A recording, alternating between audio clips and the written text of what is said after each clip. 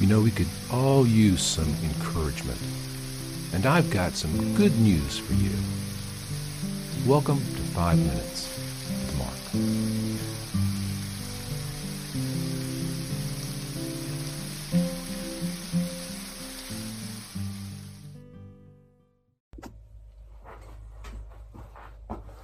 Greetings, friends, and welcome to 5 Minutes with Mark. I'm glad you're here.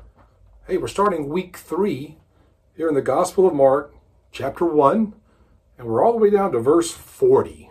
Verse 40. Now a leper came to him, imploring him, kneeling down to him, and saying to him, "If you are willing, you can make me clean." Then Jesus, moved with compassion, stretched out his hand and touched him, and said to him, "I am willing, be cleansed." As soon as he had spoken, immediately the leprosy left him, and he was cleansed. I'll stop right there. When the first century Christians and the first century people heard this, there would have been an audible gasp. Now we miss it. We miss it because we don't understand that leprosy was basically a death sentence. If you look back especially at Jewish law, for a leper, someone who had developed leprosy, which was a number of skin ailments actually.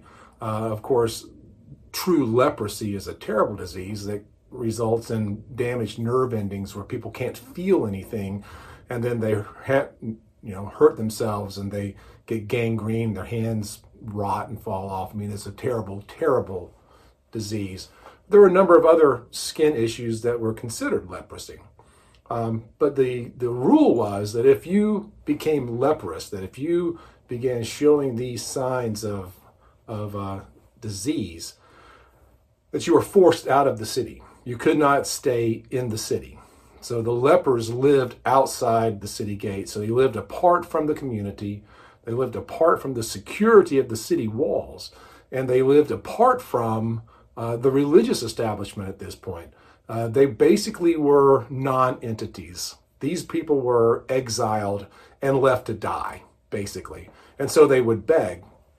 As people were coming up the road into the city, they would stand and they would beg. But it was actually against the law for a leper to walk up and get within arm's reach of another person.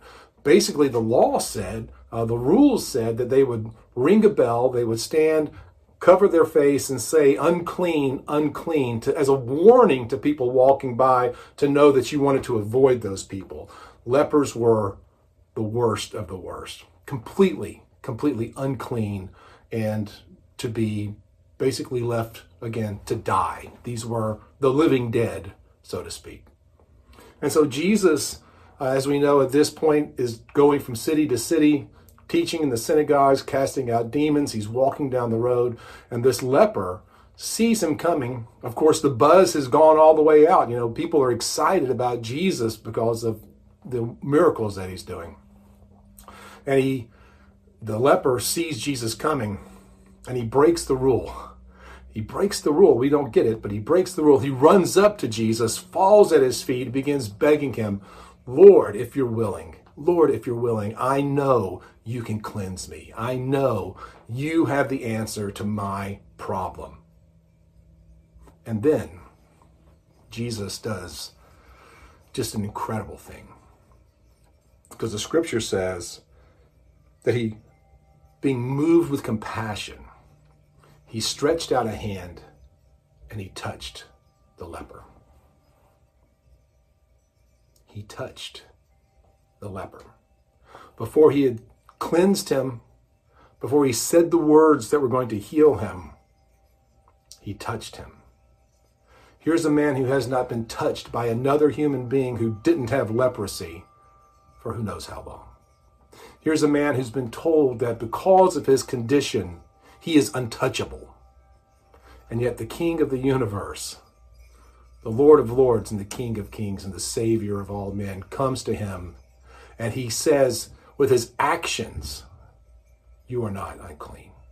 You're human. You're a child of God."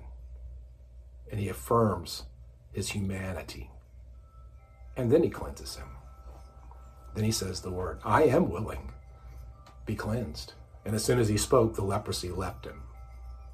But it's so important for us to see that Jesus touched him while he was still unclean, just like he does for you and I today, and for every person on this planet. If we're all unclean, we're all outside the gates, we're all separated from God because of our rebellious spirit, because of our sin, our brokenness.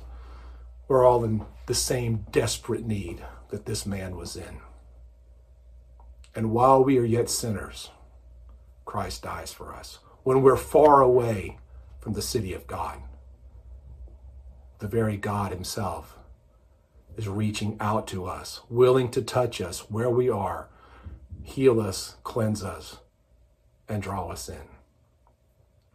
I love this story because this is a revelation of who we serve. I encourage you today, no matter where you're at, you're not untouchable. No matter what you've done, you're not beyond hope. No matter how you've been ostracized or you've been categorized as broken or wrong or bad or fallen, no matter how far away from the gates of the city of God you have strayed and found yourself, redemption is possible.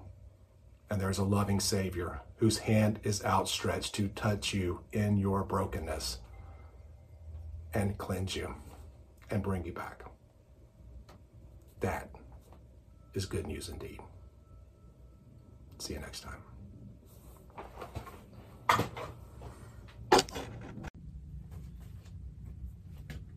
I hope you're enjoying this Bible study, this quick devotion. If you'd like more content, you'd like to know more about me and see more of the things that I'm doing, check out my website, theeclecticmonk.com. There you'll find out about my video vlog, my podcast, and a whole lot of other stuff. Hope you'll join me there. Thanks.